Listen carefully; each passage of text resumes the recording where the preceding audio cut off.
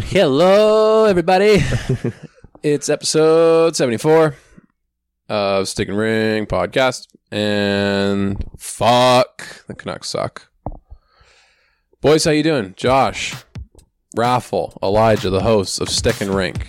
Josh, we'll start with you. How are you, sir?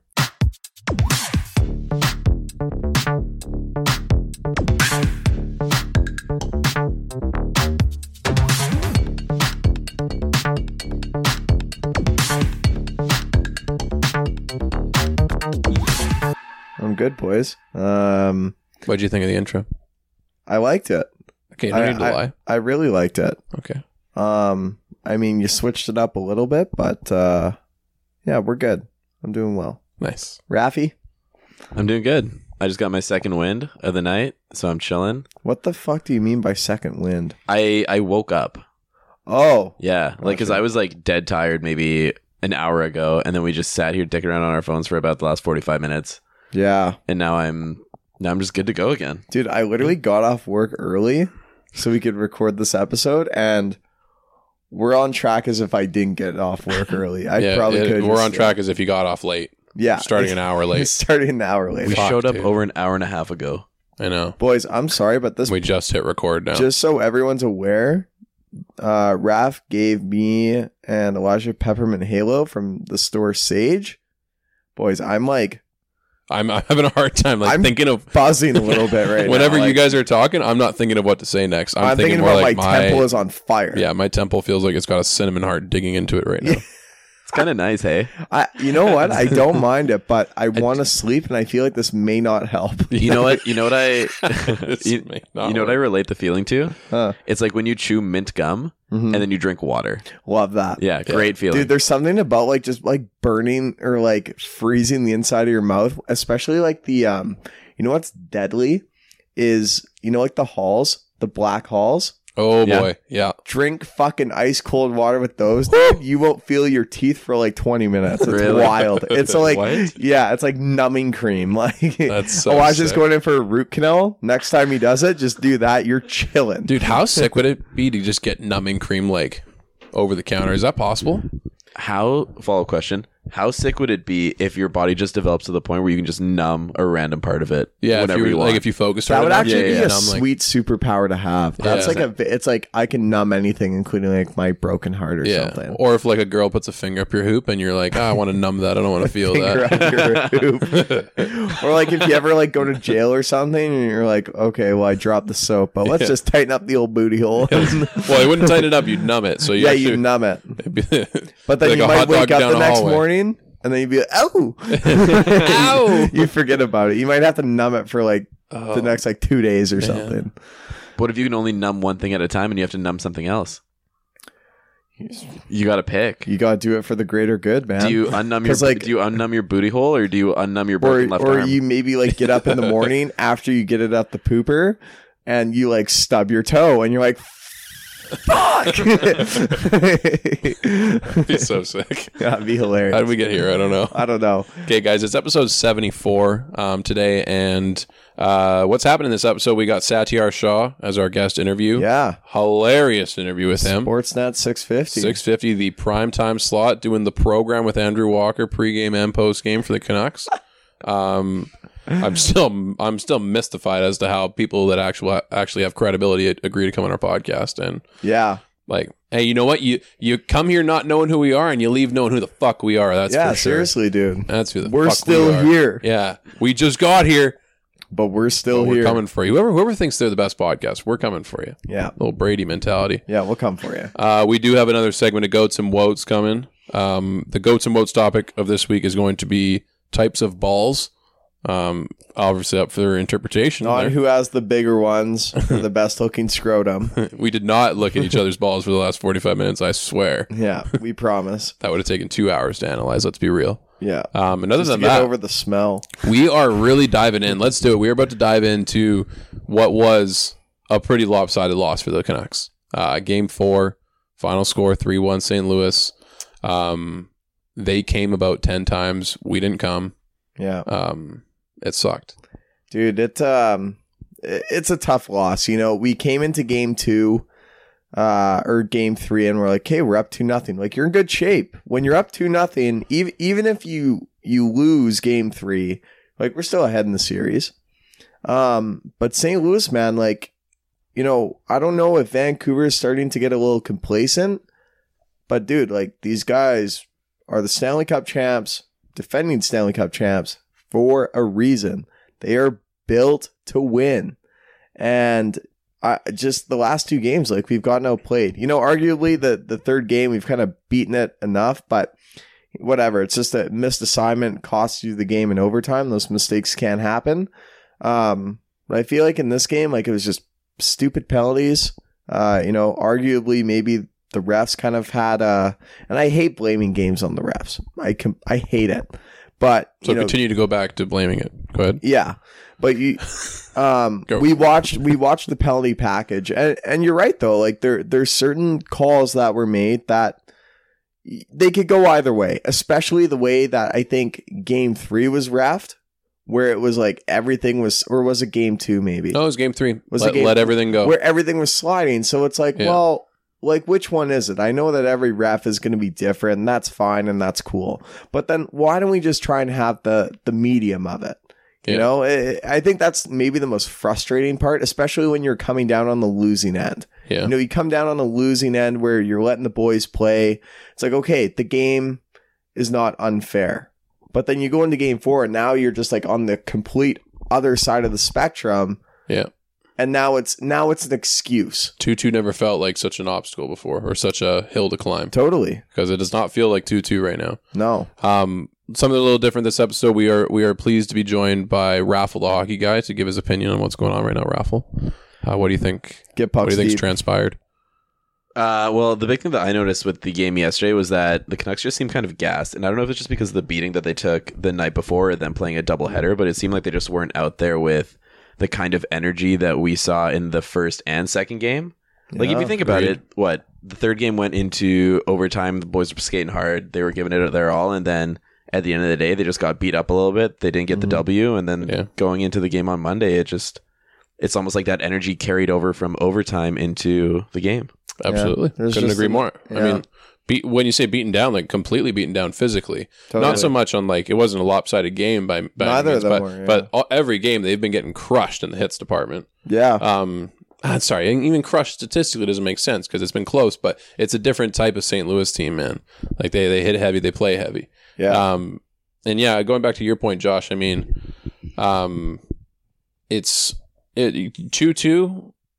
Like I said, it's never felt like such an obstacle before because it's all momentum. And I don't know if complacency is the right word, but I think we finally have seen what St. Louis actually is. Yeah, what they're made of. And maybe the complacency came because the Canucks knew that wasn't the true St. Louis team through games 1 and 2, but maybe they didn't realize how much more they had. Yeah. Because it was men against boys in game 4 there. Yeah. And touching on the penalties, I mean, so here's the end result is that we had more power plays than them. Mm-hmm. We went 0 for 7. Yeah. Really, none of the game can be part of the game can be blamed on the ref, but a very small part. And the only reason that it's able to do that is because they won the special teams battle. Yeah. That like the need to capitalize. Exactly. Like they had a couple penalties that were not certain penalties against them. Yep. And the boys just, I mean, the first power play unit, they're getting like what seems like a minute and a half every power play. And, you know, I might even have a hot take here for you and say the St. Louis power plays look better than the Canucks the last 2 games. Yeah. Like every power play, and you can point out how many goals the Canucks power play have scored, but it's almost like the good and the very bad with the power play because it's either they score a sick pretty goal. I feel like it's very hit or miss. Yeah, or else they can't even get in the zone. Yeah. Whereas St. Louis, they don't score all the time, but they're getting Petrangelo's taking 2-point shots every power play. Yeah, and you know what it is though as well is like we saw this in the regular season. Like the Canucks, I think I brought the statistic up at one point, but I think I counted up X amount of games what the record was when they scored. I think it was 5 or more goals in a game. Like, and obviously it hasn't really happened in this series. I think if at all, like the Canucks haven't scored 5 in a game yet. Yeah, I'm not sure. I think we might. I don't think so. I think 4 might have been the one. But like I think the thing is though is like when the Canucks like don't score like at least like 4 goals, like they're getting the shit kicked out of them. It seems like they need to put the puck in the net. And like you and I have said, like earlier on the year, the Canucks have not had a lot of close games. Like there weren't a lot of 2-1 wins, 1-0, 3-2s. Like, and that's what playoff hockey is. Like you're not going to get 5 goals every single night like what they were doing in the regular season. Like it's not going to happen. Game 1, 5-2 for the Canucks. Game 1, 5-2. Yeah. No, you're right. Like this isn't a regular season game where you get, you get tons of these goals night after night like that. No. It's only going to get tighter hockey as you go into games 5, 6, and hopefully 7. Yeah. And I kind of want to go back to the special teams some more and just hammer away at it because, the Blues penalty kill was actually dissected quite a bit to a point where they said like they don't move a lot.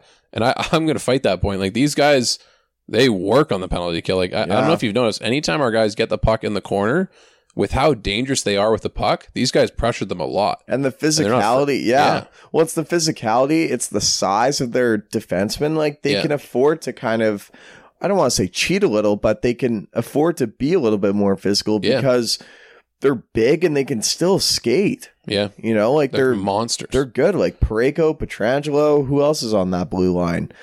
Justin Falk, like Vince Dunn, like Gunnarsson and Scandella. Yeah, like they're fucking huge. Like, so it's one of those things, right? And I agree. Like the special teams, I'm not really even going to put that much pressure on the second unit for Vancouver. Like you said, we're seeing the first unit for a minute and a half. So the second unit doesn't really come into play. But that first unit, like you need to capitalize. Like it's just too good for it not to work, it seems. Yeah. So, but that's the thing. I mean, when you this is the same against any team, whether it's special teams or not. When you stack one line, yes, it's a lot of talent on one line and it's a lot to figure out. But when you figure it out, it's pretty much the whole team. Yeah, you've neutralized it. That's the Canucks at that point. If the top dogs aren't scoring, including that Lotto line and Horvat, those 4 guys, if they're not scoring, no one's scoring. Yeah. And so, Raph, I actually want your opinion on this one, on both of you guys' opinion. So we're looking back now. We knew Demko wasn't starting that game. Yeah. But we're recognizing that the world of goaltenders in almost every sport and the way teams approach sports is completely changing in all types of ways with analytics and all that stuff. Yeah. Looking back, does any part of you wish they started Demko, even though Markstrom played great? Any part of you? Go ahead. Wishing you go with a backup goalie in a playoff game? No, I don't think so. I think Markstrom's been playing great this whole time. Yeah. I mean, there have been a couple holes in our defense. Like what was it? We were watching one of the highlights today from the game the other night, and it showed, 2 of our defenders, it was Stetcher and someone else who went after the guy in the corner. Edler, who went after the guy in the corner and left, was it Perron open to take the shot? Ryan O'Reilly. Perron's the one that made the play. Yeah. But still, it's like we're seeing things like that time and time again, and it's not necessarily... He's getting hung out to dry. Yeah. For sure. Markstrom's not really being set up for success in that situation. Definitely not. I agree. I forget who was it that we interviewed that said this. It could have been Walker. When I asked him, do we see Markstrom or Demko in this series? And he said no, unless like Vancouver gets absolutely blown out. And like you're just trying to give this guy a break, or if there's an injury, obviously you'll put him in. Yeah, I think this is still Markstrom's crease, regardless of how much like they get blown out. Like Philly pulled Carter Hart after 3-0. Vigneault kind of made the call, being like, this isn't your night. Whatever. Habs won 5-0. The game's a wash. Started in the next game. He's gone 2 shutouts in a row. Yeah, like it's one of those things where, this team, even though like they're not obviously the youngest team, especially Markstrom, like this team is new to the playoffs. Like they're fresh baby shit. Like they're new to the dance. So, and I think as a Canucks fan, like what were we expecting? Like this wasn't obviously going to be a fucking 4-game sweep. No. Like we weren't the favorites coming into the series. To be honest, the fact that this series is actually going to 5 right now, when you're looking at all the other series, like you're guaranteed to go to 6, like which is hilarious. Like Vegas just beat Chicago 4-1. Yeah, first handshake of the Capitals barely just hung on today, but they're still down 3-1 the series. Columbus is down 3-1. Carolina's down 3-1. Phoenix is down 3-1. Like, it's only Calgary and Dallas series that's actually going beyond game 6, like at least a guaranteed game 6. Yeah. So I'm not I'm pretty happy with this. Oh, absolutely. So far. It's the funny conversation of your expectation. Like you move the bar, Totally. like you can't change the bar. You can't change the goalposts. No. I mean, what were your expectations? Yeah. To win any games against the defending cup champions, regardless of how they play. Yeah. No, and I think I've been trying to word this in my mind about like losing's good for this team. Like losing some, maybe They not need losing to deal with some adversity. Yeah. Like it would not do much for this team if this is just a very vacuum scenario, but it's to kind of explain my thinking is that if the Canucks only played one playoff series this year, and let's not even say there was a cup awarded, it's to say it was one playoff series and it was just for experience, you get more out of losing a 7-game series than you do sweeping, Totally. winning 4-0.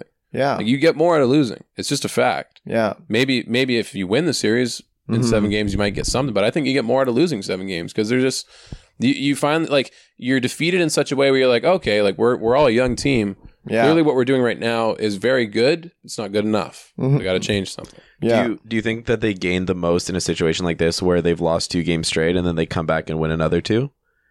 Kind of like in streaky fashion where it's not back to back, as opposed to just being like a back and forth 1-on-1 type of game. I think it's a way bigger mental challenge because like it really like if you have any kind of confidence issue with your personal play or your team play, 2 straight losses like that really put you like, fuck, we might not have this. 100%. And if they're able to bounce back from it, then it just puts them in a way better mental state, being like, we've done this once, so we can do it before. Yeah. Or we've done it before, we can do it again. Definitely. And I just wonder if maybe by like if I had to choose where if I'd rather go like one punch, or just like we win 2, they win 2, back and forth like that.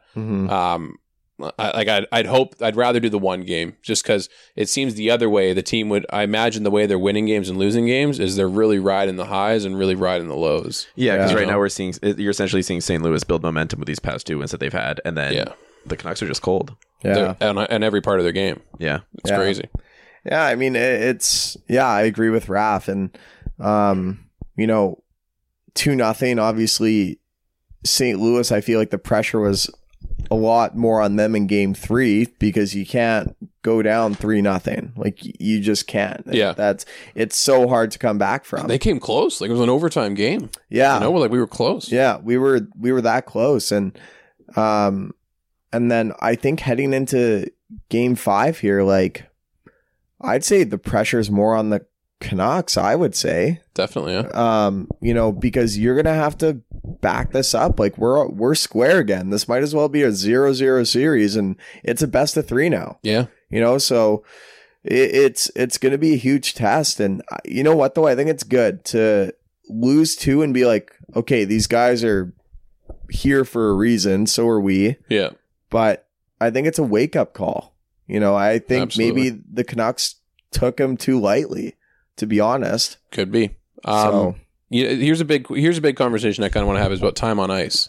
Okay. It was a big story after game 3, the amount that Tyler Mott got and just the allocation amongst everyone. Totally. So first of all, Tyler Mott in this game, he got less than 11 minutes. So he went from 24 minutes the other night in game 2 or game 3, and then to less than 11 minutes in game 4. Yeah. And meanwhile, I think he was just as effective in both games. Yeah. He's still playing his same kind of style, very hardworking. Yeah. Not a lot of offense, but being a water bug out there. Totally. Other guys, I mean, we had Quinn Hughes play almost 29 minutes. Yeah. That's significantly up considering it wasn't even an overtime game. Yeah.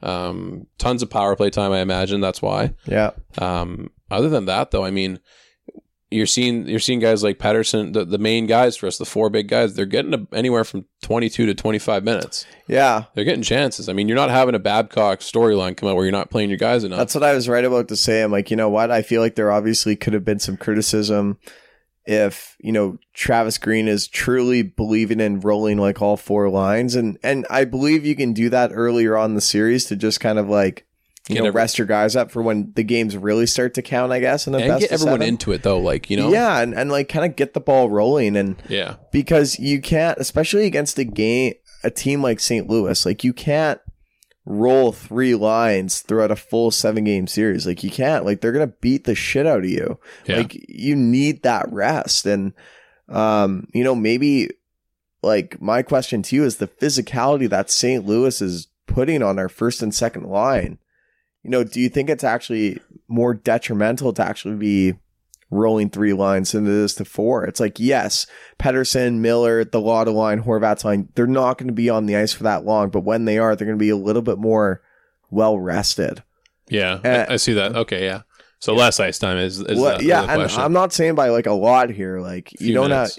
by like 3 or 4 minutes, like get these guys to 20. Yeah. But okay, so it explains Hughes' ice time, and it does really explain these guys as the power play. Yeah. Well, this power play unit, they're getting a minute and a half almost every time. Yeah. Minute 20 to a minute and a half every time. Yeah. And that right there is on 7 power plays. Like, yeah. How much power play time is that? That's that's like 7. 90 seconds every time. Yeah. That's almost 7 minutes of power play time. Like, yeah, that's crazy, true. You know? Yeah. So then I guess you add on the other more than 7 minutes. I don't even know if that math was anywhere near right. 7. I wasn't paying attention. It'd be 7 times 90, whatever that is into minutes. So who's a math guy here? Fuck me up on that. That's 630 minutes. 7 times 90. So who is this guy? 6. Yeah. Nice. And then what is that into minutes? That's 10 and a half. 10 10 and a half minutes. Close to 7 minutes. 10 and a half minutes. Yeah. So I mean, I guess when you put it into that perspective, if those guys are playing power plays, like you're 7 penalties, and Hughes is playing almost 29. Yeah, like 19 minutes of 5-on-5, 10 and a half of power play, which I guess makes sense. Some other notes from the time on ice. I think Eriksson had less than 10 minutes of ice time. I don't want to talk about him. But so that's the thing. Fucking empty So netter. I hate that guy. I fucking hate it. Yeah, I watch that highlight it's again. tough. I'm just like, I can't deal with this guy. It's a completely different game if he gets that little wrap shot in. So he gets less than 10 minutes though. So he's not playing on the Horvat line consistently. No, like he's not. He's obviously not playing any power play time. But other than that, the main one I wanted to have is about the defense, because as much as Hughes is playing very well, 29 minutes I think is a bit high.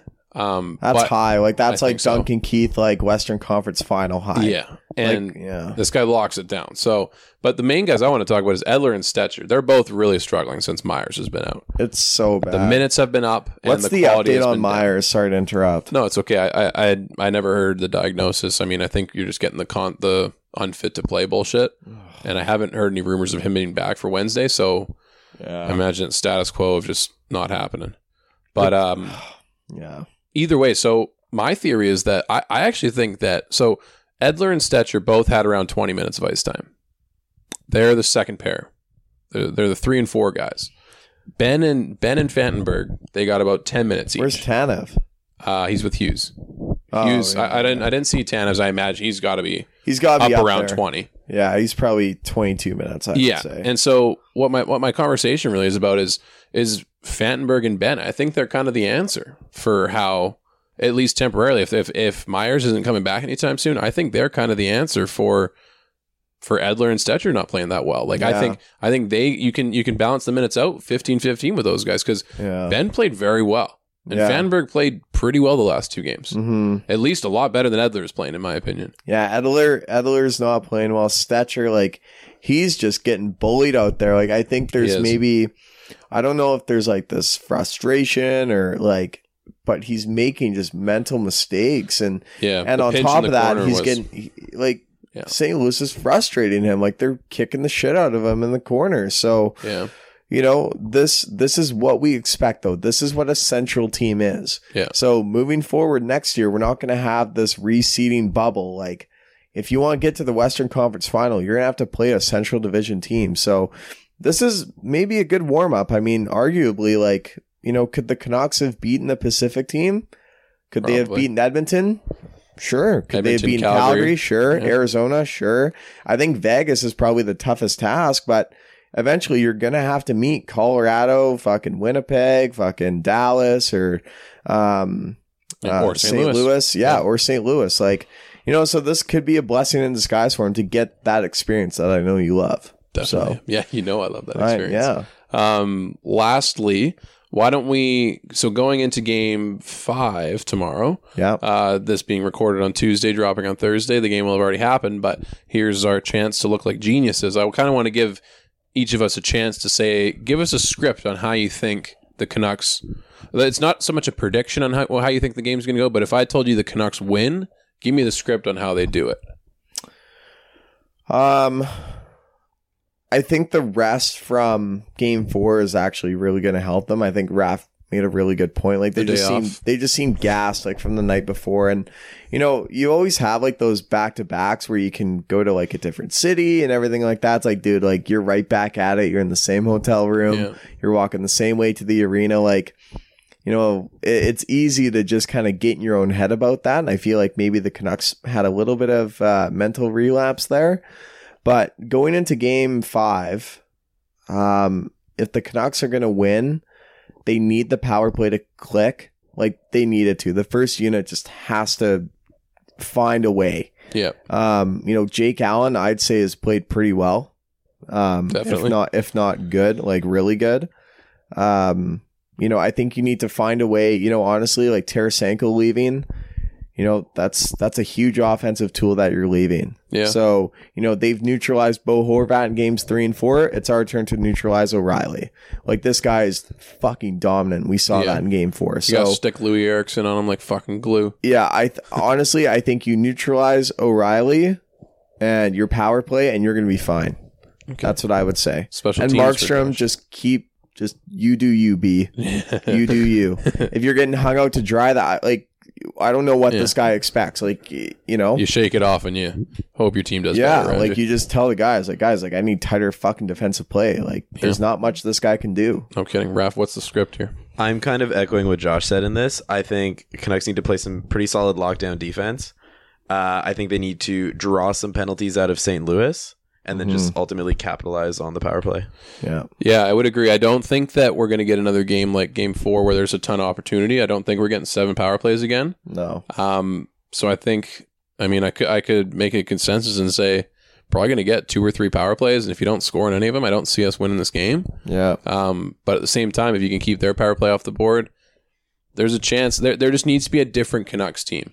Like the Canucks team that won games 1 and 2, the way they won it, it's not happening again. Yeah, you're not gonna get the end 10 goals by Bo and the ton of opportunity in special teams. So I think that whether it's a different not matchups, but line combinations and D combinations, or if it's just a completely different style of play, like Travis Green's got to do some coaching here. So that's where I think it's got to be something different, something we haven't seen from them yet. Mm-hmm. I think the one big thing that we'll have to utilize is actually all the skill that we have amongst our team, because like St. Louis did a really good job of adapting to the Canucks style of play over the first 2 games. So in games 3 and 4, we saw them using their size, using their body a little bit more, right? Yeah. So the Canucks kind of got to adapt to that now and just capitalize on what they have going for them. Absolutely. I think, echoing what Raph is saying is going into the series, the Canucks need to use their speed. If you can outskate St. Louis, what's going to happen? The sticks are going to start coming out. They're going to start taking tripping calls, whatever it may be.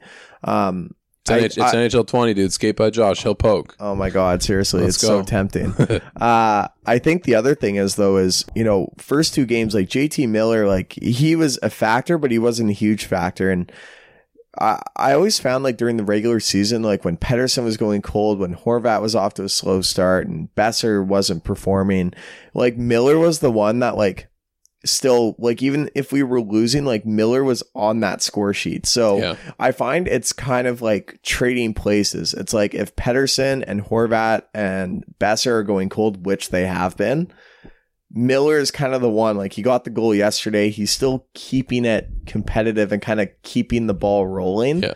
So, obviously I'm hoping that Pettersson and Horvat get hot so Miller can, he doesn't have to make like any like forced play and everything like that. So I agree. Yeah. It's got to be something like that. Yeah. Anyway, I think it's about time we kick it over to our interview with Satyar Shah of Sportsnet 650, an absolute certified beautician.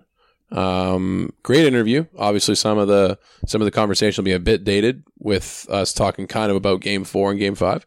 However, we talked a lot about radio and we talked a lot about just his life in general, and it was an awesome time. So let's kick it over on to him.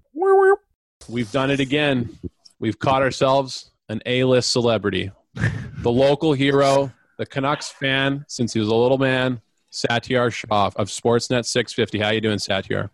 I'm doing great, man. Thanks for having me on. That's a very liberal use of the word, though, I would say. I mean, it's A-list. I mean, depending on the sliding scale of radio, if we're grading it on a bell curve or something, I might be inclined to agree. Otherwise, yeah, you guys could probably do better. I've been deciding how do I model our podcast and what kind of vibe we go for, and I'm trying to model it, I think, after TMZ, where we just we shoot the headline and go for it, and whatever the blowback is, we just deal with it. That's hey, listen, man, like anytime you can generate discussion and all that, I mean, that's half the battle, right? So exactly. I mean, as long as you can handle the fire, you're fine, right? If you put yourself in the jackpot and you can handle the fire daily, then get after it. If you can't, then maybe take it easy. Well, speaking of handling the fire, I mean, for our guests that aren't familiar with you, you do the program on Sportsnet 650, pretty much pregame and postgame on the Canucks game, and the primetime slot on weekdays. And most of all, doing with the fire, you're co-host with Andrew Walker, who, I mean, I made the comparison during an interview. He's almost a Stephen A. Smith of Vancouver in the making. So, like, handling the fire is right up your alley, right? Well, I mean, before I got into broadcasting, I was considering a few different career paths. One was, law, and I considered maybe being a firefighter. Little did I know that I would have to become an expert on both working with Andrew Walker. So here you go. No kidding, eh? Well, that actually brings us. We were going to kind of start out with there. Give us a bit of background on how you ended up where you are. I mean, maybe just a Cole's Notes version and getting into how you ended up with Sportsnet 650 at this point. Well, long story short, I mean, just like everybody else, I mean, I wanted to be a professional athlete. And once that dream fizzled, and I remember vividly the day sitting in grade 11 chemistry class and realizing that I did not have what it takes to be a professional athlete. Then I was figuring out, okay, where do I go from this point on?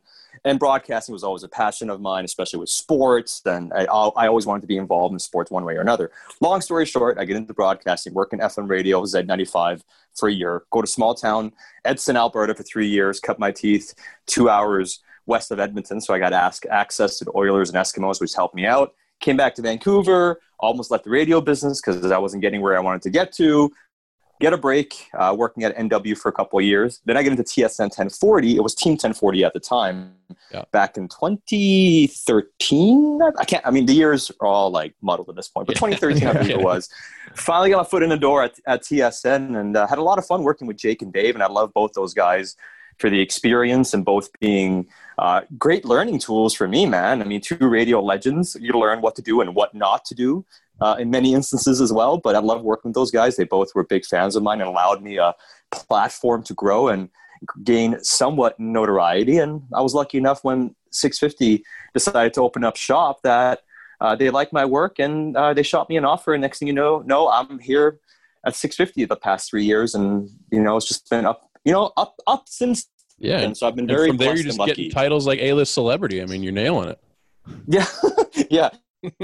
I love it. A-list. I mean, like I said, maybe one day when I guest star in some B-rated movie or something, maybe then we can come up with that moniker and I'll own it then. Well, you know what? We appreciate you being humble. We certainly aren't really masters in that art there. So it's good to have someone kind of level the playing field for us. Only publicly, right? Here's the thing. I mean, I'm only going to say all the right things publicly. If you get to know me after a while, you're like, man, what you're saying what happened? If we get the rum or a couple beers into set, then the truth starts to fly a bit more, or the unfiltered part. The hot takes start flowing through too. A half or a baker's dozen or so, then for sure we'll get there. I kind of firmly this is not a tried and true method, but I kind of think this where if I started going and having beers with radio guys frequently, I feel like the point everyone has that point where you recognize someone's not drunk, but they're like, all right, they're loose. And I feel like with radio guys, it might be a little bit more obvious because maybe the radio voice goes away, like before. Yeah, to some degree. Yeah, I mean, to some degree. But one of the things that radio people got used to at an early stage of this industry is you're forced to work a lot of hours and not making a lot of money, especially early on. So sometimes when you're working that overnight shift and you're doing one or two breaks on FM radio, you might have snuck in a Mickey or a six pack or something. So there has been training on the job, working those godforsaken shifts when you're trying to make it. Yeah. Are you telling me that you're just shotgunning White Claws before you're on air? Is that like the pregame ritual? Is that what we're doing right now? White Claw's way too much sugar, boys. You can't do the White Claws or whatever, The right? body's a temple, right? Yeah. You gotta. Well, I mean, listen. I mean, if you got neutrals or something like that, beer is okay. I can't do too many beers because it just messes with my stomach nowadays. As I get older, I become more and more intolerant of beer. I don't know why, but the neutrals are great for that. We might have to bump you down to A- after that comment, Sat. Yeah. Come on. A B-list Hey, celebrity. listen. We know Luke, the bartender, would not be endorsing that comment right now. Oh no! I mean, hey, when I'm hanging with Luke, then it's a lot of fun. Yeah, all Walks is and fair I in love with the Luke's bar tab. tab. I love it. Well, it's the best when you're working with Luke. It's like when he's trying to send you out, you still get like 4 shots, and it's like, I'm just trying to leave. Like, I'm trying to go home, and you're trying to. He's like, here, have 4 more shots before you go home, so you can't walk straight. I'm like, great. Yeah, so you can crawl home instead. That's the game. All right. Hockey talk. Yeah, Canucks podcast. That's what Canucks we are. podcast. That's what we are. Elijah just goes down the rabbit hole for like 20 minutes, and then you're like, oh, I got to go because These I guys actually are have a job to do. So Literally throwing Ritalin at my face as I'm talking. So honestly, we don't have to get too much into yesterday's game, but I just want your opinion on this. So yesterday's goal, OT winner, whose fault? If anyone. If anyone. The rotation wasn't good enough. I mean, Totally. listen, you can't blame Quinn on that, right? Like, let's be real. That's what Quinn does. We encourage Quinn to take over games, do things that a normal defenseman wouldn't do. So it's absolutely asinine to put that on him. That's what he does. And when he pinches in, that means, the third forward or whoever else gets caught in the rotation, depending on what happened on the shift, has to rotate back. And the second guy, Troy Stecher, had a horrible read on that play. He really did. He played it way too close and allowed Schenn to get behind him. So I put that on F3, the third forward who's supposed to rotate into that spot when Quinn pinches down. And the second one being Troy. Like, Troy missplayed. I mean, Troy had a tough game. And I love Troy. And before on the pregame show, I was like, I'm really excited to see Troy getting elevated. Here's an opportunity. If he can handle the bigger minutes, maybe that says a lot about how far he's come. And he had a really hard time. Yeah. No, I agree. I feel like Troy, he got beat up a little bit too a couple times yesterday, and it seemed like he was just having a rough one. Like, it just wasn't his night. So honestly, I don't think there's really too much to touch on about yesterday's game. Like, it is what it is. We kind of broke it down yesterday. It was pretty even. It was pretty close. This night's game, do you think any line shakeups are coming from Travis Green at all, or do you think it's same Lotto line than Horvat's line? So for everything I've heard to this point, and we're still a few hours away from puck drop, and I haven't, I do a quick check again before, and right now it's hard to get information with everything going on, and the vacuum that is the bubble with information not getting out at all. Honestly, a coach's dream. There's little, like Travis is loving this. Like, Travis is sitting there, like, after post game, and he was probably pissed off because they lost the other night. But most of these nights, he's sitting there and cackling. If he has a burner account on Twitter, he's just loving everybody losing their mind about not being able to get information. So no, he's lapping it up. But as it stands right now, I'm expecting the same lineup, guys. Yeah, nice, and that's a funny thing because, well, not a funny thing, but it could be a debated one. I mean, I was listening to Riccio, the Reach Deep show on the way here, and obviously they're having the conversation about the Demko possibility, and we know that's not going to happen. But I mean, there's an argument that could be made for Jake. I mean, or I even thought, I was making comments on Twitter, and I was talking to friends about how McEwen was going to be one of the most important Canucks come game 2 and 3, and I thought game 2 he was. He played really well. Not a lot of minutes, but I mean the fight kind of it set a tone for physicality. But in game 3, I mean, kind of his fault on fault coming through there, and there was a couple tough giveaways as well. So I don't know. I could see the argument being made for Jake or for him, but the only problem is Gaudette doesn't really bring what you're missing. So. I mean, I like Gaudette, but you're right. It's not going to really change, the dynamic of the game that much. And, perhaps he plays with more energy and he capitalizes on an opportunity, but he's not bringing, the speed element that you're kind of looking for, or even the physicality element. He does bring skill and he does bring competency. And I'm a big Gaudette fan, but at this point, it's not going to change the complexion of your lineup in the bottom 6. That's why I do expect McEwen to stay in. And, that play, you're right. He does lose Falk, but if you watch that play kind of develop too, he's expecting Troy to make the right play. And if Troy makes the right play, just moves it over to Edler, he's heading down the other way. The puck's getting transition. He probably is the first guy down on the forecheck, and he might be able to, grind the puck along the walls. With more experience, perhaps, or if he is playing that a bit less aggressively, then maybe he can hedge and not allow Falk to get behind them. But at that point, you're really expecting Troy to make the play. So that's the way I viewed that all unfolding. But you're right, in general. MacEwen didn't really have a strong game. He only played less than 6 minutes or whatever it was, ice time. Jake played 14 minutes, and he still had ice time in overtime after the penalty. That tells you quite a bit about what Travis felt about his game.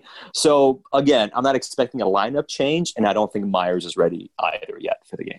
Yeah, and that'll make it tough. I mean, and the MacEwen play, it's interesting because as a fan, on any play at any time in the game, it's so easy to magnify things and slow things down and start pointing blame to some people. But it's something to be said for as well, that play happening in the first period. I guess maybe the last thing I would say about it is that you'd hope that MacEwen makes a different play in the third period if it's a different score. Yes. I understand the different style of play depending on the time of game. And yeah, the time of ice, maybe we can move to that, Josh. I don't know if you knew about the Tyler Mott time of ice. That kind of is one of the – I'm not mad about it. I'm definitely very curious. He played more than Pettersson. Holy shit. In the game. I mean, you pointed out last night, Sat, that I think Pettersson had one more shift than him, but even just the amount of time, it's crazy, eh? That's wild. Oh, it is. It is. It's absolutely. So I have a lot of time for Travis. If you look at what he has done through the playoffs so far, he's essentially hit on every button he's pushed, right? It has worked out essentially. Mm-hmm. Last night was the first night I felt he got outcoached. And, that's from having the matchup of Berube still being able to get the Ryan O'Reilly line out as much as he wanted. And, he got the Pettersson line away from those guys, but Berube did a really good job of getting those guys out there a lot still anyways to limit a lot of chances. And when the Blues went down to a 3-line game, so did the Canucks, which, hey, that's not necessarily a bad thing, but it seemed like it was Berube who dictated that matchup a lot. And I do think Mott's deployment may have gotten away from them a bit. He was moving well. He was hustling. And I guess they want to have him as being the shutdown guy, or at least the guy that's going to be pestering the top guys for the Blues a lot. But in a playoff game, you have a chance to go up 3-0. Tyler Mott can have more ice time than JT Miller, Elias Pettersson, and any forward not named Brock Besser and Bo Horvat, right? So that shouldn't be happening in a game like that. But here's the thing, too. I do believe that Travis was kind of hedging with tonight's game, too. Because if you're looking at it from a big-picture chess match perspective, you're probably not expecting to win both games on a back-to-back. And the Blues are still a good team, and they were still in both games. And despite you being up 2-0, it's not like you were dominating both games and you feel like you got these guys in the bag.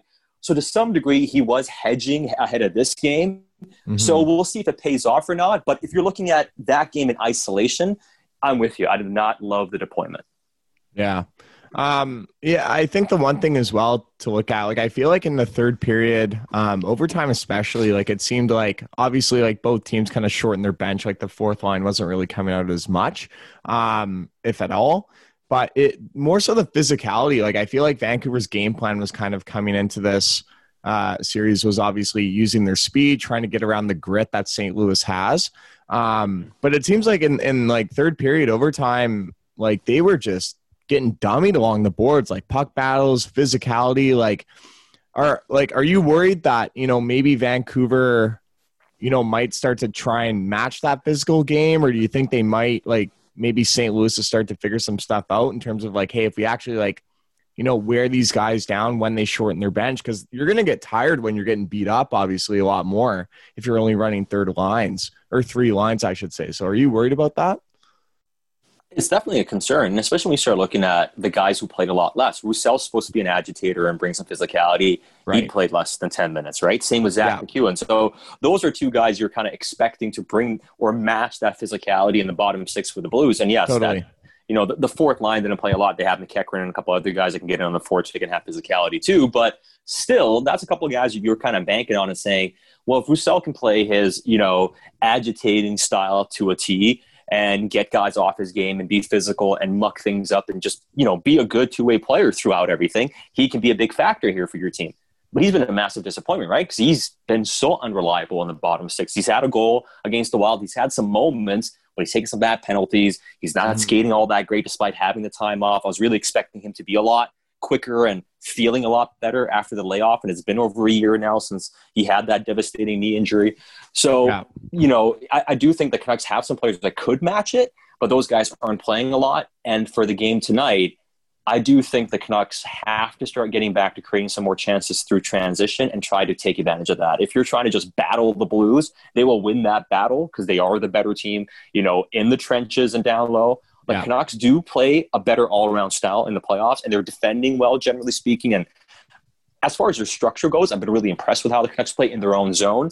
It got away from them through the neutral zone yesterday, which has to get rectified. But if you're just looking at mucking it up and fighting tooth and nail against the Blues, clearly they're going to have that advantage.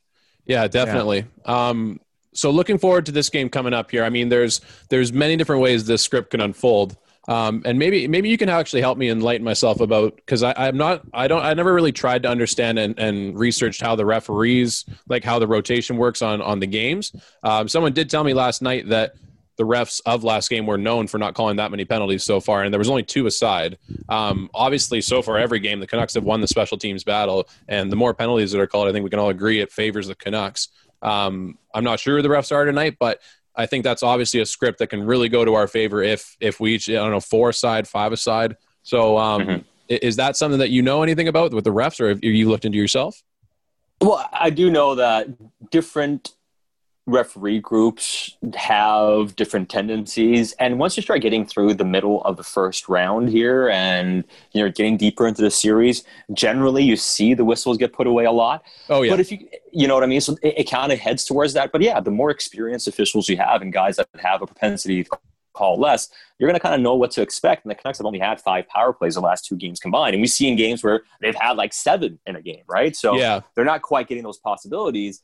The game tonight, however, if the officials just call this straight, there's probably going to be a lot more infractions. The second night of a back-to-back, they went into overtime. Players are going to be mentally fatigued at some point. You're going to see some lazy plays or players making mistakes that are going to lead to some breakdowns. So I think it's going to be really fascinating to see if the officials call the game, because I do expect it to be a lot sloppier tonight compared to what we saw last night. Yeah, I also think just like you said, like coming off a back-to-back, the fatigue and I feel like yesterday's game, like a lot of things, I think Elijah just said this as well, is like a lot of things were sliding yesterday on both ends, which is totally fine. Yeah. But I think obviously with this, like, you don't really get a day to kind of, not necessarily hate the other guy. Like you're seeing these guys like less than 24 hours after, like there's no day in between games. Like I feel like there also could be a little bit of stuff that's going to obviously come from last game into this game, so it'll be interesting to see for sure. It's a big challenge for them too, right? The only time they've lost a game was game 1 against the Wild. They won 5 in a row, and part of the battle in the playoff is how do you bounce back from getting dropped? I mean, the Blues in the Stanley Cup final against the Bruins, they were down early in that series. I think there was a game they lost like 7-2 in the Stanley Cup final. They ultimately won in 7 games. You're going to have to learn how to bounce back from tough defeats in the playoffs. That's part of becoming, a seasoned playoff team and winning more than 1 or 2 rounds, or at least winning a round. You have to overcome adversity. You have to overcome tough losses. And if you can't, well, you're never going to go deep in the playoffs. So this was always inevitable. They're always going to lose a game. They're always going to have a moment where you're going to sit there and doubt them and think their backs are against the wall. And the moment is here now. How do they bounce back from this tonight? Shut up. Yeah, that's Andrew Walker chiming in.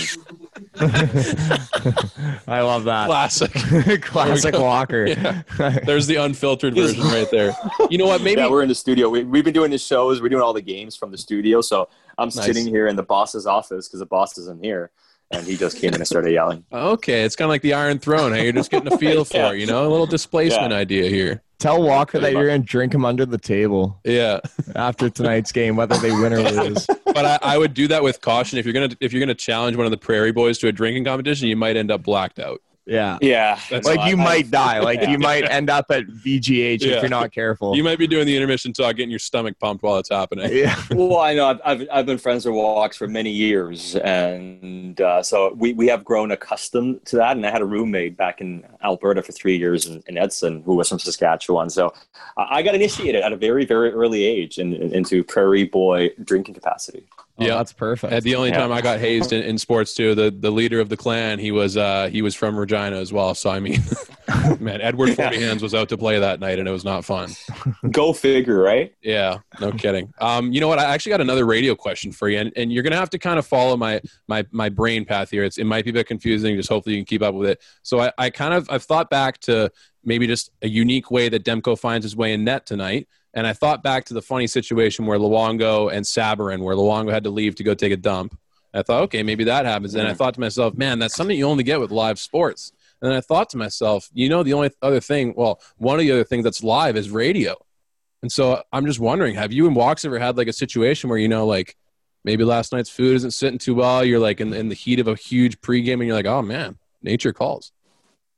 Oh, I've had those moments for sure. I mean, we've done enough radio. You're going to have moments you're not feeling well and things Like start, happening for. What's the I think, protocol there? You got a code word or something? I got to say, I've been fortunate enough where I haven't, had to issue a code red and run out of the studio mid-segment before. Yeah. But I have struggled to get to the end of a segment or be like, listen, it is 4:18. We usually break at 4:23. I'm out. Like, we're going to have a longer segment coming up next. And like maybe we run the budget breaking muffler out a couple times extra, just give them a free ad, But one of the most nerve-wracking things is when you're not feeling 100%. And now, obviously, with everything going on, you're not feeling 100%. You don't show up and work, of course. Yeah. But this is, going back, pre-pandemic when a lot of things were different in life. But, you have moments where you're like, the show's about to start and you just feel your stomach go, oh, man, oh, no. And it's like literally the intro starts and you're like, I don't know how I'm going to get through these 20 minutes here. Like those moments, we've all been through those. Yeah. I've never had a disaster on air, thankfully, so I can hold to that. I was hoping, honestly, that you were going to give me and Elijah like a safe word. So, like, if we're ever listening to the show, I'm like, oh, it's happening. Yeah. He said volcano, it's happening. Yeah. Okay. I haven't come up with a safe word yet for on air. Maybe I'm overestimating myself a little bit here. You guys just made me think about it. Like, I'm all about being prepared and having contingencies. I did not have a safe word for that contingency. You have just reframed how I have to think about my life. There you go. Well, I think if your stomach's every week and you're thinking you're going to yak, you gotta let the callers call in, and then you're going to get a stupid caller eventually. It happens in Vancouver pretty frequently. And so after he hangs up, you say, dude, that was such a bad take. It made me puke. Yeah. And there you go. Hey, that's not a bad. Well, maybe I should. Maybe you guys should tell me what a good word would be, and I'll use that from here on in. Like, should we do something? I spin off Stick and Rink pod or something. Like, there you go. Just say, I saw a photo of the Stick and Rink boys. I'm not feeling too well now. Yeah. Yeah. Last question, because I know we know you're tight for time here. So Jake Allen yesterday, unreal game. I thought he played pretty well. I would assume he's going to get the start today. Obviously. Do you think he overperformed? And if he did, do you think that the Canucks have a really good shot at winning tonight overall? I don't think he overperformed because he's been really good this year when he has played, and Binnington has been the number one goalie. But when Allen played, he was the superior goalie. And it wasn't that long ago before his game kind of fell apart last season, where he was a young and up-and-coming goalie. Like, he does have some pedigree, he has some ability, and he looked really solid last night. I didn't see a guy who was struggling in net or was unconfident. Like, he was square to pucks. He was filling the net well. He was moving well. He was confident. He was freezing pucks really well. He was like Velcro at times. I thought Jake Allen was really impressive. The only thing that might get to him tonight is he hasn't played a back-to-back in 2 years, and he hasn't played a lot of hockey recently. And as focused as he was, does he have a bit of, a lack of focus at times tonight? So I do. Yeah, exactly. So I do expect that he would play, and we don't know yet for the Blues. I mean, maybe they do call an audible and go to Binnington, but I would guess they ride the hot hand. But yeah, I thought he was completely great last night and completely value for the victory. And you kind of hope, if you're the Canucks, that he is maybe a little mentally fatigued at times, and perhaps it's a bit easier to get a couple pucks by him. Yeah, definitely. And so I'm going to hit you with the last question here. Maybe give us a headline or a tagline or like a bold prediction so that we can just put it all over our social media. Sat Shaw predicts this. Sat Shaw claims this. About tonight's game. About tonight's game. Canucks win. How about that? Canucks win, take the 3-1 series lead. Sick one. Thanks for coming on, buddy. So there you go. Jesus There you Christ. go. Go do in depth for us. I mean, what do What I mean, what do you want me to say? Something like Jake Virtanen scores 4 goals and the market just gets completely inebriated, doesn't show up to work on. Well, Tuesday, whatever the middle of those two statements is, like maybe I don't know. Canucks win, Virtanen scores 4 goals. So yeah, the healthy medium. Yeah, I would say that's in the realm of Tyler Mott leads all forwards in ice time. Tyler Mott plays 26 minutes tonight. There you go. That's a betting line right there. Take the mortgage out. Let's go. Bet it on the line. There you go. All right. We can't thank Sat Shaw enough for coming on the show, guys. Maybe one day we'll be the A-list celebrity. And whenever you want to announce that Stick and Rink is the new podcast joining the program, just let us know. We got the pens ready to sign the contract, so don't worry about it. Listen, I've been really impressed with how well this show has been sounding, to be honest with you. So I'll put in a good word, and maybe, just maybe, you guys can appreciate give me that, a break man. And all just do a show with Andrew Walker. Yeah, just wait till you meet us in person. You'll be like, holy fuck, what did I just do? Yeah. Do these guys even own a hairbrush? Like, is that a thing? Dude, you got to see my bad hair days if you think that's bad. But hey, that's a different conversation for a different so you're good. All right, boys. Good stuff. All right, have a good one, man. Adios. You too. Find out at the beginning. love you, baby, and it's quite all right. All right, we hope you guys enjoyed that interview with Satyar Shah. We call him Sats, or Sat for short. What a guy, dude. What a guy. And I love how we had a small guest appearance from Andrew Walker going, shut the fuck up. I died. Yeah. That was actually hilarious. Hey, dude, we're not outside Mosaic right now. You gotta chill out, dude. We're in Vancouver. You Just can't a act banjo picking. Actually, never mind. I'm not going to finish that bite your sentence. fucking tongue. Sorry, Walker. No, but it is now time for everybody's favorite segment in the podcasting community. It's the Three Musketeers bringing you another segment of Goats and Woats. Did you just The greatest of all stub your times. dick on your tongue or something? Or what? What do you mean? Raph cut it. He fixed it. It sounded normal. Oh, okay. So I So paused. cool. So what were you talking about? There was nothing that happened. What heist? what ice? Don't ever talk to him about it. What do you mean? Best balls, boys. We're doing the greatest of all times and the worst of all times balls. Just types of balls. Take it for what you will. How are Starting we, with our goats. How are we doing this? Raffle, you're starting today. Yeah, Raph is going to start. My number one all-time best ball. Is. No, I'm not going to make a sex joke out of this one. The lacrosse ball. Oh, Interesting. interesting. Yeah. Give me Okay. a thought. What's the thought here? You can deal some fucking gnarly damage with it if it pelts someone. Leaving welts for sure. Yeah.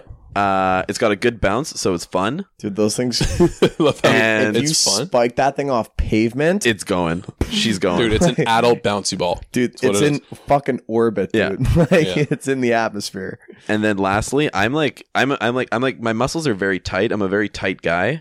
So I just use it to roll out all the kinks in my legs, my arm, my back. It's a mid-20s kind of ball. Yeah, That's what it is. 100%. It's a quality That's why ball. it is my number one grade A ball. Nice. I'll follow it up here with my number one pick for greatest of all time ball is the classic red dodgeball. Oh, We are going Fuck. the I didn't even true think of that. underdog story Think of about that. the Ben Stiller, Vince Vaughn dodgeball. Like that throws me back. Dip, duck, dive, and dodge. Duck, dodge, dip, dive, and dodge. No, it's dodge, duck, dip, dive, and dodge. yeah, dodge twice. From you Yeah, can dodge so- a wrench, you can dodge a ball. That's actually one of the best sayings ever. One of the best clips of all time. And then the The purple cobras. fucking Ben Stiller. Such a good movie. Such a good ball. What a ball, though. Yeah. Just a bit of my It's opinion a pure is that, sound too. like, if you don't think that's this, if you don't think society's going soft on us, go to a fucking elementary school or a summer camp and you'll see them Play using some those fucking styrofoam dodgeball. fucking balls. You know what I just thought of? Kick it old school. Use the red dodgeballs.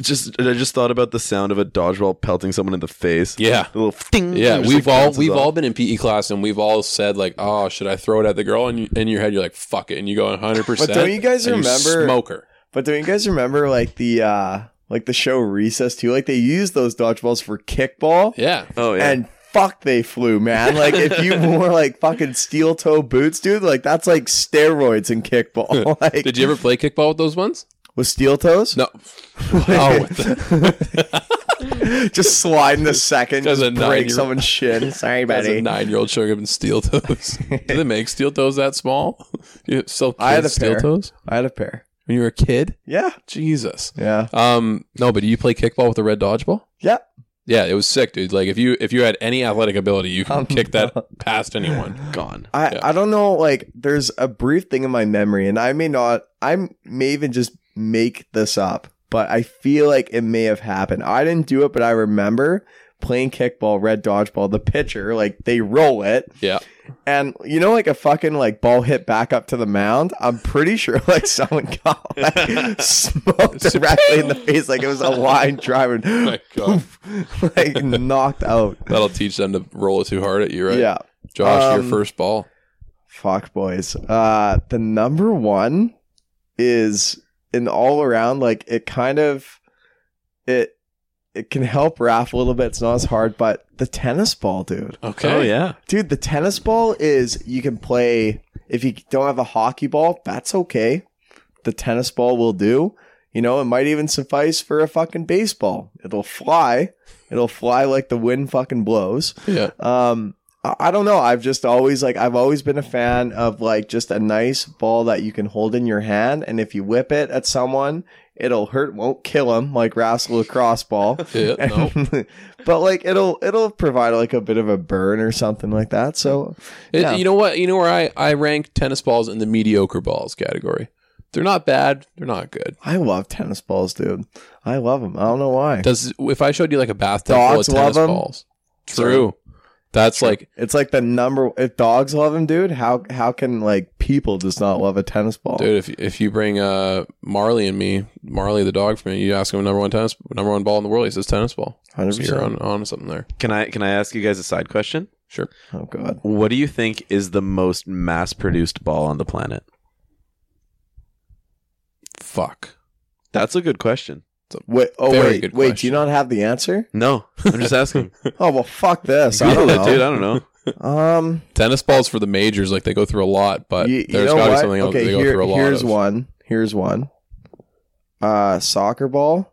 It's a worldwide sport. Yeah, but It's you only need one ball to play. What about a Maybe like in a professional game, you use 10. I wonder.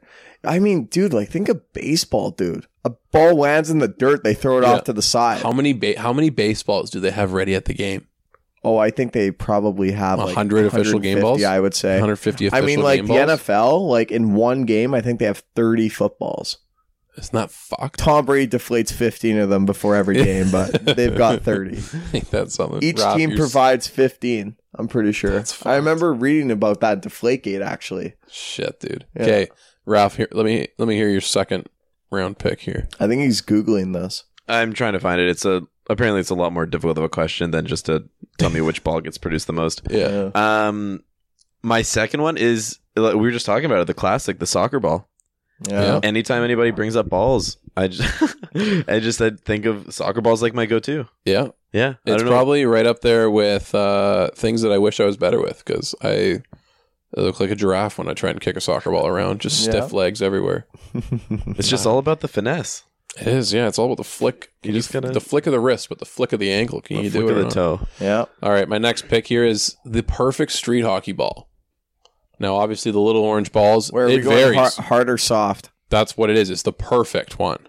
Yeah. It's right. It's not the one that sweet like spot. if you get like if you shot block, it's gonna like collapse along. Yeah, But it's also just like it'll still bounce and shit. yeah. Like Yeah. we've had those orange balls that you literally throw on the ground and it bounces, and you're like, all right, that's not great. That's pretty hard. Yeah, that hurts. And then you and I are in goal for street hockey and we're just taking clappers with the hard balls. I'm like, can we not use these, please? And then there's the other side where they're like too squishy, where you can't even stick handle them. Like they just like No. drag on the ground. Yeah, and they like and your tape and your stick actually goes Yeah. over the ball. It's annoying. Exactly. And the other part of having the perfect street hockey ball is it kind of goes hand in hand. Is you got to have like whatever your street hockey crew was growing up, you got to make sure your goalie's not a pussy. Mm-hmm. Because you were saying tennis balls earlier for hockey, we all did that maybe a bit younger. Yeah. But once you get old enough to start shooting the orange The balls, hockey balls, baby. you need to nominate a friend who's just Who's taking the who's crease, just dude? getting welts, man. He lets us play with orange balls and he's taking welts. Yeah. That was Jay Cheese, Justin Cheeseman, Yeah, also known shout as the Gooch. the gooch, and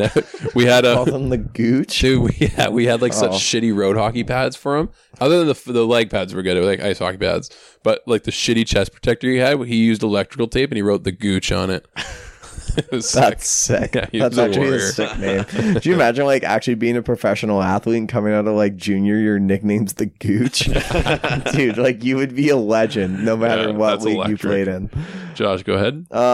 My next one is the volleyball. So Oh, we got in the Oh. goats, baby. yeah, so kind of echoing what you said with the soccer ball, and you're like, I look like a draft dude. If you kick a volleyball, dude, you feel like fucking Cristiano Ronaldo. Those things Yeah. sail. They go. like, They'll go And- far. and honestly, like I never played volleyball, but like actually like in a league, but I like playing volleyball. It's actually like a fun sport to play. It's a great co-ed recreational I mean, drop-in sport. Your fucking forearms just turn red. Yeah. When everyone just starts spiking it at each other and you're diving for bumps, but it's okay. You know what we'll do when the world's back to normal is I'll take you guys to watch a CIS volleyball game, like just Trinity Western or UBC. Yeah. It's actually sick. Like It's intense. Yeah, the athletes that play it they're great. Yeah. Love watching it. Love Was that Raph? Yeah. Raph with your final pick? My final goat is the ping pong ball. Ooh, otherwise Also- known as the beer pong The ball. beer pong ball. Yeah, I was gonna put The that multi-purpose, in mine. yeah. Okay, I have that kind of in my. You can play some good old my table woes. tennis. Yeah, A little bit of table tennis. You can play some beer pong, some skadoosh, tons of games. also known as stack cup. Yeah, a little bit of chandelier. How long have drinking games been around for? It's like in Neighbors. Remember when they're talking about like the history of the frat and everything Yeah. like that? And they go through all the drinking games, like how they came up with beer pong Yeah, the and then creation of beer pong. yeah, and Someone sunk the cup. and shoeies. Yeah. But seriously though, growing up, I didn't hear about like when I say drinking games too, I mean like ping pong ball drinking games, like not card games. Those have been around forever. Yeah. But I wonder if it's one of those things. It's like two guys or like two girls are being like, "Hey, I have a ping pong ball here," if I get and they probably just have a drink. They probably just have a drink next to them, and they're like, "Yo, I'll bet that I can throw this in your cup, and if I get it in, you have to drink." Well, do you not remember the scene of Neighbors that I'm talking about? No. So it's like they're talking about the history of the frat and all the games and everything, and like how they all started drinking and hanging out together. And it's two guys, and they're just playing ping pong, and their beers are on the edge of the table. And then the ping pong ball bounces into one guy's beer, and he just looks at it, and he just chugs the beer. and then suddenly ping pong was made. Yeah. That's sick. Or beer pong was made. beer Yeah. pong. Love it. There's got to be some history there. Somewhere. Elijah? Last pick for goats. I've got those balls that are at swimming pools that are kind of like the size of a volleyball. They're kind of squishy, and you could throw them really hard, and they skip across the water. Okay. I don't really know what they're called. Yeah. They're called water balls. They're not water polo balls because those are stiff. Yeah. Those you need to be able to palm, but these ones are like squishy rubber material. Okay. Kind of like, yeah. So I like it. there's some listener out there that knows what I'm talking about. Help me out. Yeah. Help me out. Send me the name of those balls. Okay. Josh, Yeah. last goat. Honestly, for me, it's the golf ball. There you go. The Pro Vs. Dude, honestly, like the fact that there are so many different brands of a ball, like you can get like I don't know, there's like different ball flights and like what they're made of. And Yeah. I think also like the actual technology that goes into a golf ball is actually crazy. Agreed. Like how much spin and shit, like all The that. dimples. Yeah, the dimples on the ball, like it's nuts. Yeah. And plus, huge golf guy. I lose a lot of them, so I have a great appreciation for them. Yeah. So when I don't lose balls, I'm like, fuck yeah. I'm like, let's go. But Love yeah, that. Good choice. Woats. On to Woats, Ref. And we're going to go back from Raph to Josh, and you're Okay, going to go down. last. The golf ball. Why? I hate the golf ball. I Because don't you know. can't fucking play? 100% yes. Dude, how the fuck I think is the there's- golf ball not the most mass produced? Like, think It of might every be. driving range. There's like 2,000 balls on the range alone. Yeah. Yeah, but how popular do you think golf is in some countries? Africa.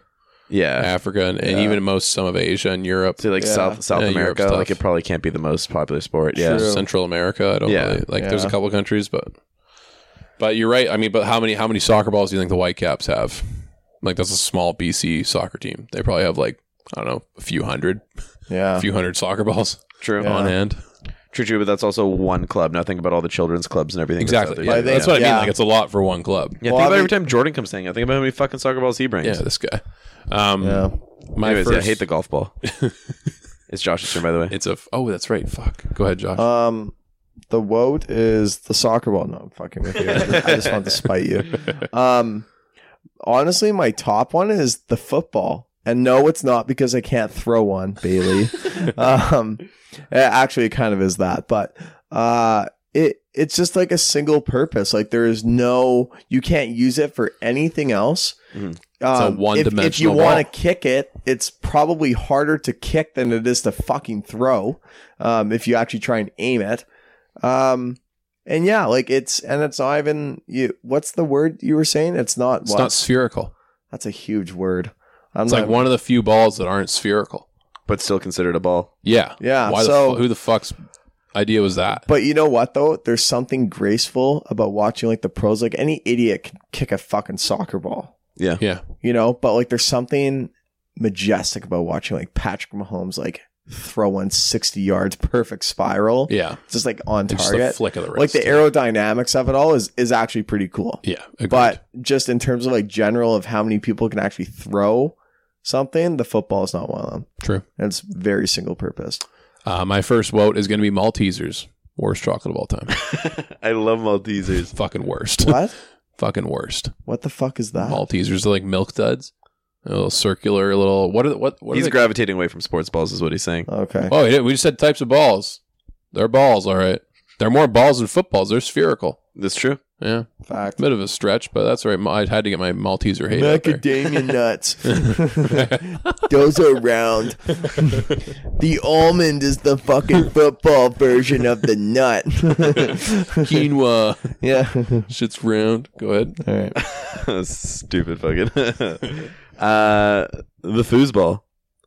Oh, okay. Yeah. I don't like the useless. foosball. I think it's a fun game, awesome game, super fun to play. But you're literally just hitting a stone around a table that never rolls in your favor. Yeah. And it gets fucking stuck in the corner. You just gotta lift the table a little bit or like jiggle it. And Yeah, it and then rolls your out friend to- bitches. And touched the it's ball. like, fuck you, dude. Yeah. Yeah. Dude, you know what?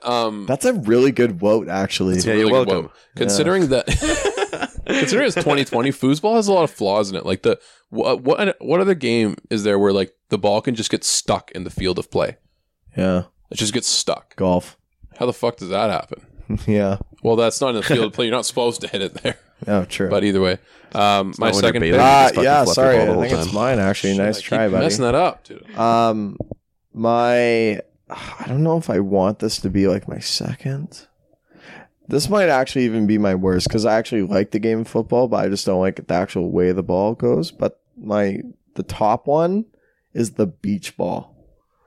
Oh, really? That is the stupidest shit ever. like Yeah, it. and that No, like I'm colorful dead one. serious, dude. Like if you bring a beach ball to a windy day, yeah, I could whip it at you and over my head. And I'm like, okay, sick backspin, Josh. I didn't know you could do that. It's so like, what do you use it for? Yeah. Like bring a regular ball. So yeah, you bring a Like, beach if ball to a beach. What are you doing with it? Well, seriously. What do you do with Like, it? what do kids do with it? Nothing. They kick it and they lose it. Goes in the water. They ask you to get it. Have you Yeah. Way to go, kids. have you never been to a concert where the crowd's just like popping up beach balls the whole time? Kind of cool visually, but like when it comes to you, you're like, oh yeah. Can I edit? Can I edit my goat? Go on. The Why? hamster ball. Human life hamster balls. Those things are sick. What are the hamster? Oh, Those are Like the dope. wheel. Those are dope. Or like the ones at the trampoline park where they just put it over your Yeah. face and you just run into people. yeah, bubble That's- soccer. Bubble Like, soccer? It's like yeah, bubble ball. Yeah. Anyway. Those are dope balls. Yeah. But beach balls, fucking useless. I've actually got my Maltese are passing on the way of me there because my actual like worst of all time ball is the wiffle ball. Literally the dumbest ball ever created. Fuck Wait, wiffle is that balls. like the plastic ball with the holes in it? Yeah, it's the fucking worst. Yeah, see that to me is like the mix of the foosball and the beach ball. It doesn't travel anywhere. It does nothing. And it's yeah. Like It's funny that you say that because that was going to be my last one. It's literally the bitch of all the balls. it's such a bitch ball, Because dude. all it takes is like even when you're not looking, you step on it, it cracks. It's done. Did you ever have a substitute teacher where he's like, "Oh, all right, guys, we're playing floor hockey today in gym," and you're like, "Fuck yeah!" And then you see him pull out the wiffle ball. You're like, "You're a fucking loser, Like dude. how Look am I at the supposed real to take ball." fucking Weber bombs from the point with the fucking wiffle ball? And you wrist one, and it goes just rises up and hits little Timmy in the face. And, oh, fuck, I fucked up. Whoopsies. Fucking wiffle ball, worst of all time. All right, love it. You guys got to skip me. I didn't have a backup. Oh no! Elijah took my last one. Okay, You can't even go Off that sexual card. with it. No, no, no. Stinky balls. my right testicle. Okay, well, round us out here. One of the worst ones is the basketball. What? Reason you got a being, theme here. I have jammed my thumb too many times on a basketball where like it fucking stings for like 2 days, and you're like, I literally broke my hand. Yeah. Because like I just can't dribble a basketball properly, and I'm uncoordinated, and it just slices your thumb up. So anyway, yeah, Crazy. that's mine. My last pick is going to be kind of similar to one of your goats. Cheap beer pong or ping pong balls. Yeah, the cheap ones. The cheap ones, the one we used for our lottery ball giveaway. Yeah. Those ones, like, if I ever see that at a house party and you're trying to get me to play beer pong with that, I'm going to flip your table. Yeah. Don't pull that shit out. I'm going to yard sale your beers. Yeah, this is 2020, dude. Get the 3-star yellow ones. Quit being fucking cheap, dude. Yeah, Get a regulation Olympic-sized fucking ping pong ball, and then we'll play. Get a pack of 6 and you're set for the night. There you go. Simple. Okay, my last ball is something I think I've only experienced. I don't know about you guys. Oh, I thought of one. I love this. It was this weird fucking ball. It was kind of like odd and hollow, and what you could do is you could press the top down and the bottom down, and it collapsed it into like a flat plane, and it'd become a frisbee. Oh, I hated those things. I was sitting there, I was like, why do you have to put these two things together? I remember. It's not good at flying when you make it a fucking frisbee, and it's not good at being a ball either, so it's pointless. When I was bored at home, like, I remember that ball was like always around. And eventually, like, the stick to make it into a frisbee, like, it loses its thing. So I'd sit there and kind of wait for it to, like, pop up, and I'd try and fucking catch it, like the ADD kid that I am. You know, like, this is like when your mom says, Josh, just go keep yourself busy, whatever. This is what you come up with. Yeah, here, seriously. Right? Like, you know, like you guys have seen Finding Nemo, right? Yeah. You know, like the guy that's, like, fucking addicted to bubbles. Like in the volcano in the fish tank? That's me. Not surprised at all. Good. Yeah. Yeah, dude. No one asked for it. Like, no one asked why for do that. you need this? Why'd you have to do that? Like, that's one of those things where, like, Kevin O'Leary on Dragon's Den, like, fucking laughed it off and told him to get the fuck out of the show. Like, that's what that is. This guy, when he creates it, he's like, people didn't know they needed this, but now they will. And instead, the way it worked is, no, we knew we didn't need that. Yeah. You know what's the opposite of that, though? What? The one thing that we didn't know we needed until we had it? Huh. It's not a ball, but it's a thing. The Bop It. Fuck yeah, you're right. Dude, the Bop It game. Bop It was sick, but Bop It Extreme was fucked. Is that the 4 options? So originally you had like pull it, twist it, and bop it, right? Yeah. That was the 3. Then you had fucking flick it and spin it. And then the typicals. Pull it, twist it, and then bop it. Like, it was like a fucking steering wheel. Yeah. It almost teaches you how to drive as a kid because you're like... Dude, one of our friends had a mini bop it on the last road trip we did, or like last ride I was in. Yeah. A little mini bop it. And so like my giant hands, I'm literally holding it with like 2 fingers. You bop it, like, twist it! I'm using index fingers on each side to bop it, dude. Bop it. I love it. Was sick. Bop it was sick. Whose turn is it? That's it. That's it. Did I do 3 votes already? Yeah. Maltesers. I did. Yeah, that's right. Maltesers, the wiffle ball, and what was the last one? Wiffle balls, right? No. Cheap beer pong balls. Oh, yeah. Sick. Good job. We did it. And that's episode 74, guys. We hope you enjoyed. We'll be back on Monday. Fuck yeah. 3-2 Canucks, Canucks. go!